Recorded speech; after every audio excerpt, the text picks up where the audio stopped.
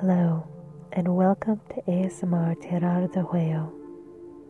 Are you hoping to calm your mind, relax your body, or experience ASMR? Dr. Andrew Michaels is here to help you. Please note that this episode is the conclusion of a story not recommended for the faint of heart or queasy stomachs. Today, we discover what Dr. Andrew Michaels does when he has lost everyone precious to him.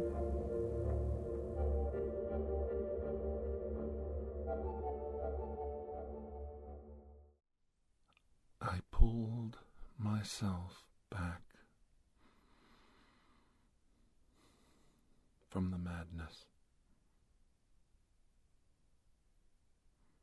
I surveyed everything around me. My wife and daughter gone. My son's body blocking the door. How many minutes have I sat in this chair? My wife's favorite, soft, easy chair, staring at my son, lying prostrate across the floor. His blood dry now. His body cold. How long have I sat here?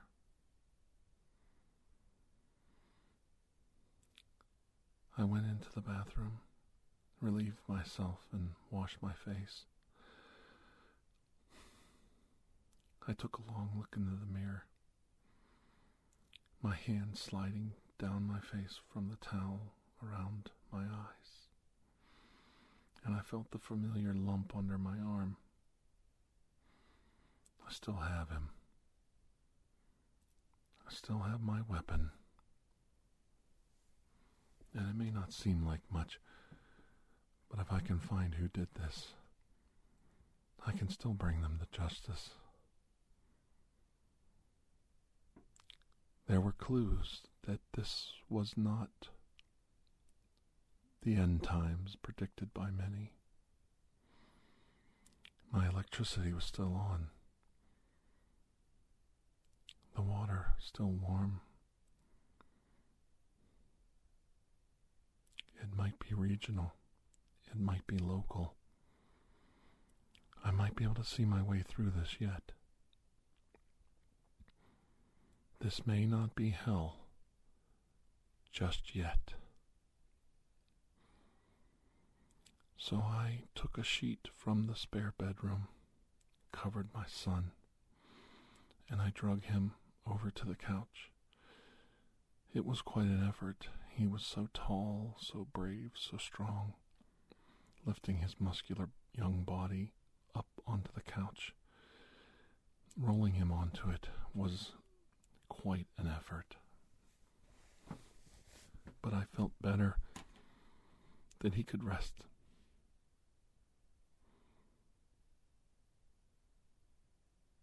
Not lying on the floor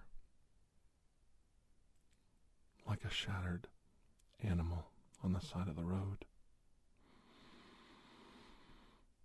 Covered in my son's blood, regardless of covering him with the sheet, I made my way outside, putting my coat on as I went.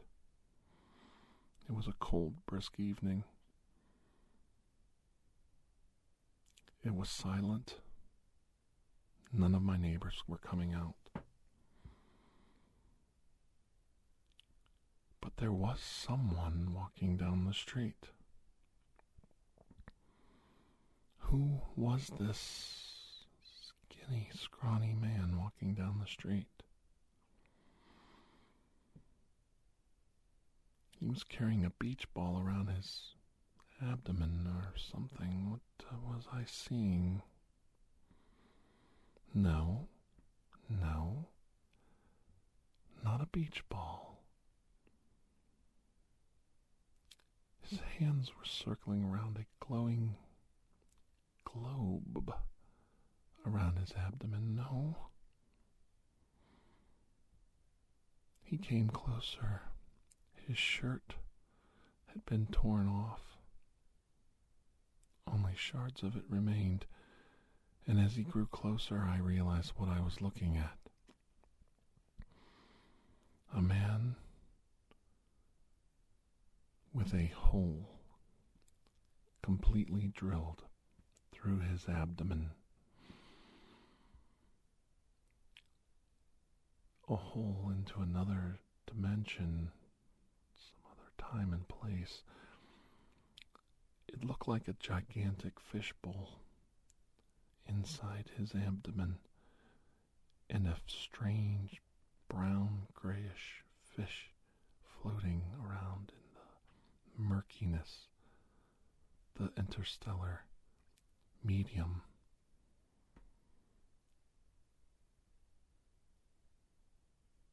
The material of this other dimension, not quite mixing with ours.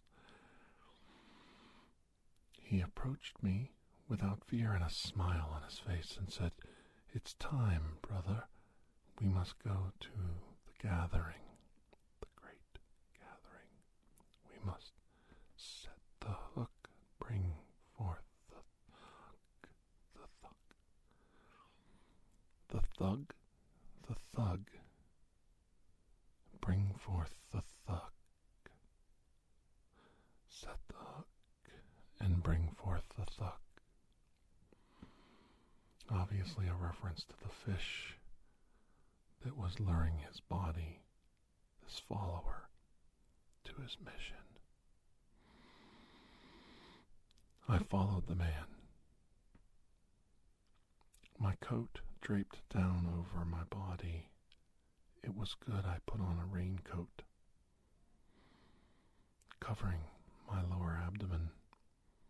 He only assumed in his righteous fervor that I was a follower like him.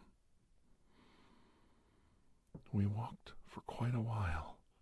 The hole in his abdomen went completely through his body. His spinal cord, his skin, all gone. A perfectly drilled hole through his body. It looked like it was burnt slightly around the edges. Maybe it was coagulation of skin and blood. Maybe it was cauterized, burned. I couldn't tell. But it was holding him up, sustaining his body as he walked and marched into the woods and out the other side to where a barn awaited us. A barn on the old farm orchard where my housing development was built. These were the people who originally owned the land and sold it for housing. All that was left were a few peach trees, apple trees, and pear trees. They were still in a row, and the barn was ancient and huge. Ancient wood timbers built this barn. And the barn's face looked like the maw of an ancient demon beckoning us in. 2 eyes and a mouth beckoning us in. There was a light shining from within the barn, flickering. And as we approached it, my eyes met with a large bonfire inside the barn. The smoke billowing up through the rafters, the height of this great barn allowing the smoke to dissipate through the hayloft. Eventually the barn would be engulfed with the flames from the bonfire, but for right now it was clear I had shown up just in time to see a most disgusting, evil ceremony being played out before my eyes. A leader took a pedestal and placed it near the doorway as I walked in. I walked to his right side. along with other followers that had arrived. They didn't seem concerned or worried about me.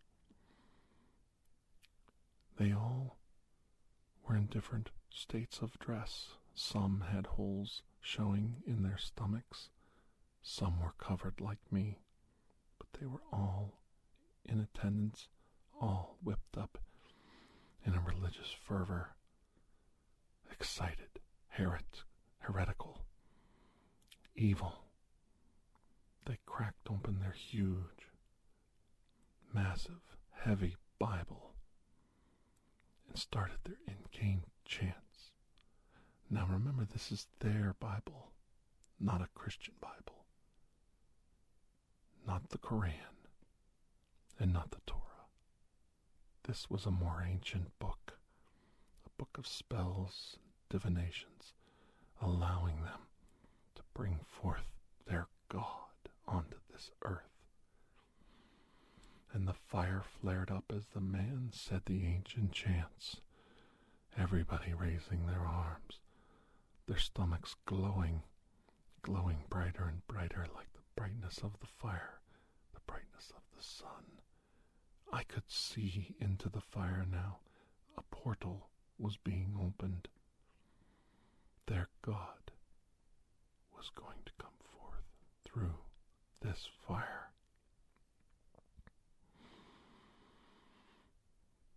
I felt a loss. To be honest, I didn't know what to do. Their leader stood before me in plain English, began to talk to his followers. Now remember, my children, he said, as he comes through, we must set the hook. And he lifted up a rope with a hook on the end. Pass this through your bodies. Pass this through your bodies, my children. And you, he pointed to me, hook the other end to my truck outside. And we will pull our God into this world once we set the bait and the hook in his mouth. We will pull the behemoth from his world into ours to destroy all that lie before him. Look upon the behemoth, my children, look upon his mouth. Realize he is our God. I turned as I walked out the door of the barn, my mind reeling from the horrors I saw, to see the creature posing a giant, gloppy, slimy, gray worm, fins, and the shape of a worm and a fish. A worm and a fish. What am I looking at? Am I seeing what I want to see? I closed my eyes and lowered my head.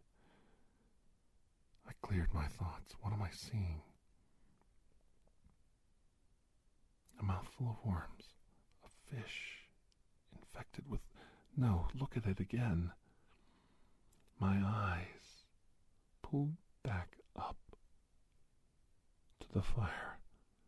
My vision now clear. The horror of what I looked upon finally striking my mind. And I dare tell you the truth of what I saw there. The creature was huge, the size of a Zeppelin, an ancient Hindenburg airship. The body of a gray fish with fins and a tail sweeping back and forth slowly, navigating its way through the ethereal plane it existed upon, the murky chemicals that bathed its body, and its mouth began to open wide as the first part of the hook, with a human body at the end baited on it, started to approach the fire. Its mouth opened up, no teeth, no fangs, no teeth, but legs. I thought they were worms, but they were the legs. The Leviathan's mouth was lined with the legs of those it had crushed in its jaws before. Legs up and down, squashing down upon its palate, crushing all that entered its mouth, crushing you, stepping upon you, a crowd of evil, a crowd enveloping you, crushing you, absorbing your body into its tongue, into its palate, into its lips. You become part of it. The march of the damned inside its mouth. I know it's hard to imagine something this hideous, this frightening, how big it was, how massive. And they wanted me to pull it with the truck. And then I looked as I attached the rope to the tailgate, to the bumper. There was a hook there, the hitch. That's right. And my mind said, they want me to pull this fish into our world. I ran around the side of the truck and opened the door, reached down with my right hand and felt for the keys. They left the keys in the truck. The first two people had dove into the fire, their bodies floating now through the dimension, the creature's mouth wide open now, their bodies floating towards it. The bait, the hook was going to be set soon. I went back inside, and the leader was now chanting again as his followers, their bodies all with the holes filled with a rope, now sliding one after the other into the fire. Do I cut the rope? No. No.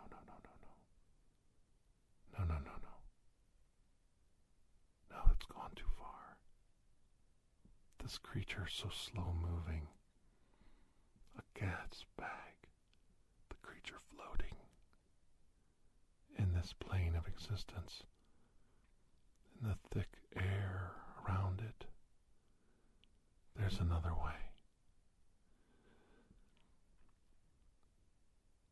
I took a chance on my decision as I looked upon the floating, blobbing balloon upon me, my eyes, and I reached inside my coat and pulled out my small revolver. I walked straight up to the leader as he was chanting. I looked him right in the eyes. He said, "Soon, brother, soon our God will come to us. Our God, the thug." And our eyes met, and I put my gun to his forehead, and I killed him with one shot. The horror on his face, I was glad to see he felt some of what I did earlier today as he fell, limp, crumbling to the ground. The other followers, who were not used as bait, all looked at me, and I said, "You know, you guys are good at these incantations and spells, but you people are horrible, lousy at taking attendance."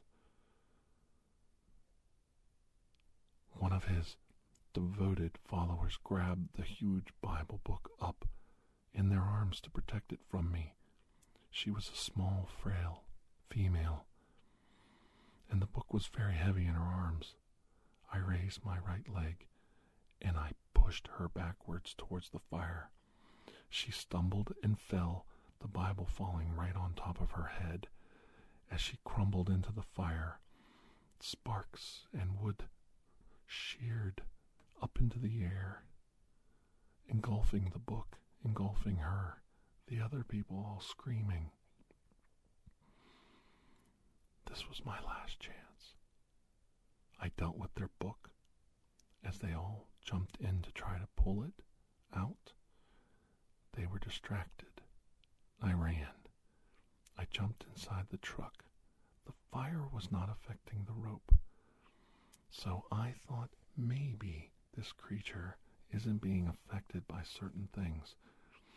I looked through the rearview mirror and saw that the hook was indeed set. The creature's mouth now closed.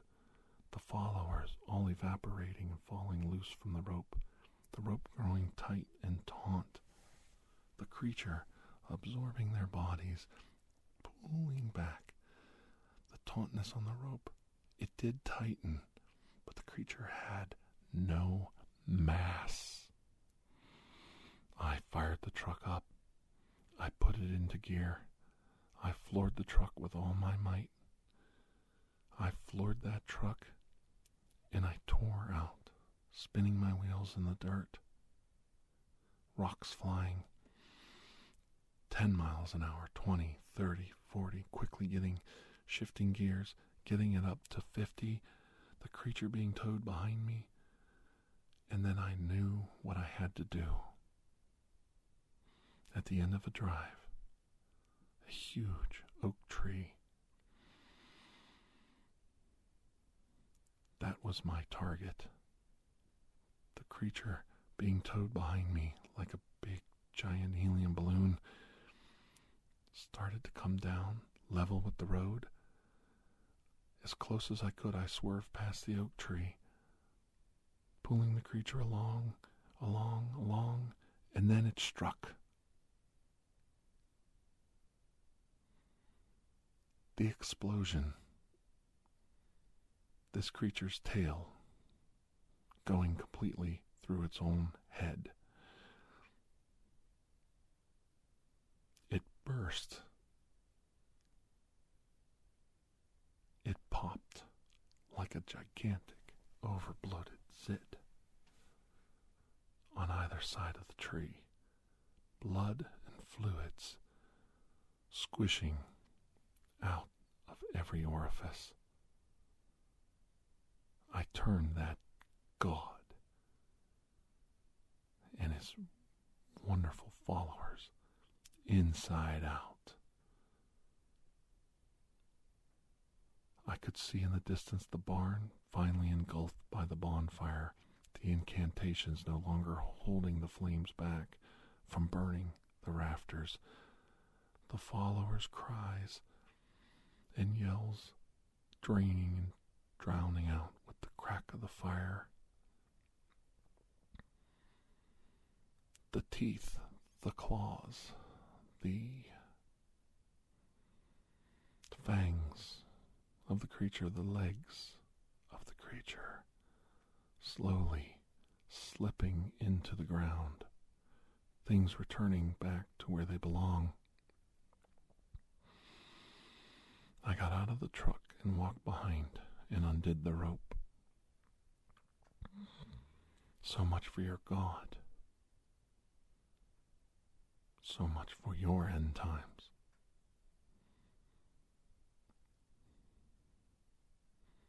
I drove through the streets back to my neighborhood, and I saw something I thought I would never see. My neighbor leaving his home for work. It was morning now, and the sun was coming up higher in the sky. He got in his truck and he waved to me as he drove by. My mouth wide open, hope beyond hope, I pulled the truck into my own drive and jumped out. I ran up and my door was locked. I didn't leave it locked. Could it be? praise God, could it be? And I undid the lock, and I walked in. My little dog, Buster, waiting for me, jumping up on me, wanting to be petted. My eyes, from the dog, up to that easy chair, noticing in that split second no marks on the floor where I drug my son, and there she was, my wife.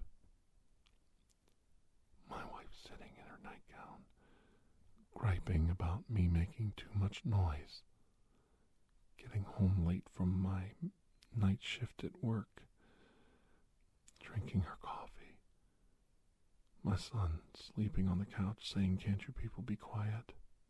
And my daughter walking by saying she needs money for shopping.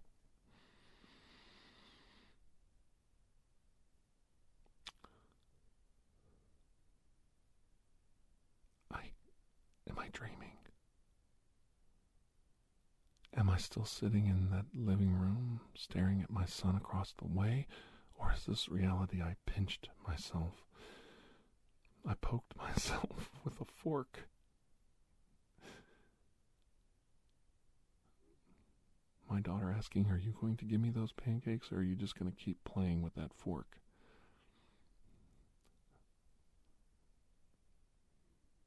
All right. I handed her the plate, a napkin, and the fork, and I ran my hand over to the top of her head and said, "I love you, even though you are a turkey." And I kissed her on the forehead, as any father would. Somehow time and events had been reversed. I looked out to see the truck that brought me here was now gone. Did I completely reset the timeline? Is it set anew, or is it possible that it can repeat? Now that I know the location of the cult, I must put together a team of operatives and ferret them out to make sure that their fire is either extinguished or that we extinguish them before it's too late. I know some of these things seem far-fetched and strange, and even as I tell you my memories of that event, of the night I went fishing on Halloween, they begin to fade from my memory. That's why I put them down sometimes in my dictation machine so that I can play them back and remember some of the things I've forgotten. It's impossible for the human mind to remember everything all at once. It's hard for us to retain our memories. But I assure you, all those days in the summer, in the heat and the mosquitoes and the flies, cutting and poking my fingers with those little tiny hooks as we tried to set our worms out into the lake and catch our sunfish and our crappies so we could have a fish fry that night. All that training as a fisherman, those skills finally paid off. And this Halloween, the world's just a little bit safer. A little bit. Until next time, my children. Bye-bye.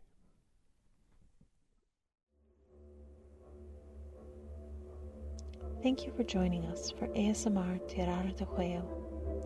Please take a moment to rate and review this podcast. If you are interested in additional ASMR content, you may view our library of videos at youtube.com/Tirar de Juego.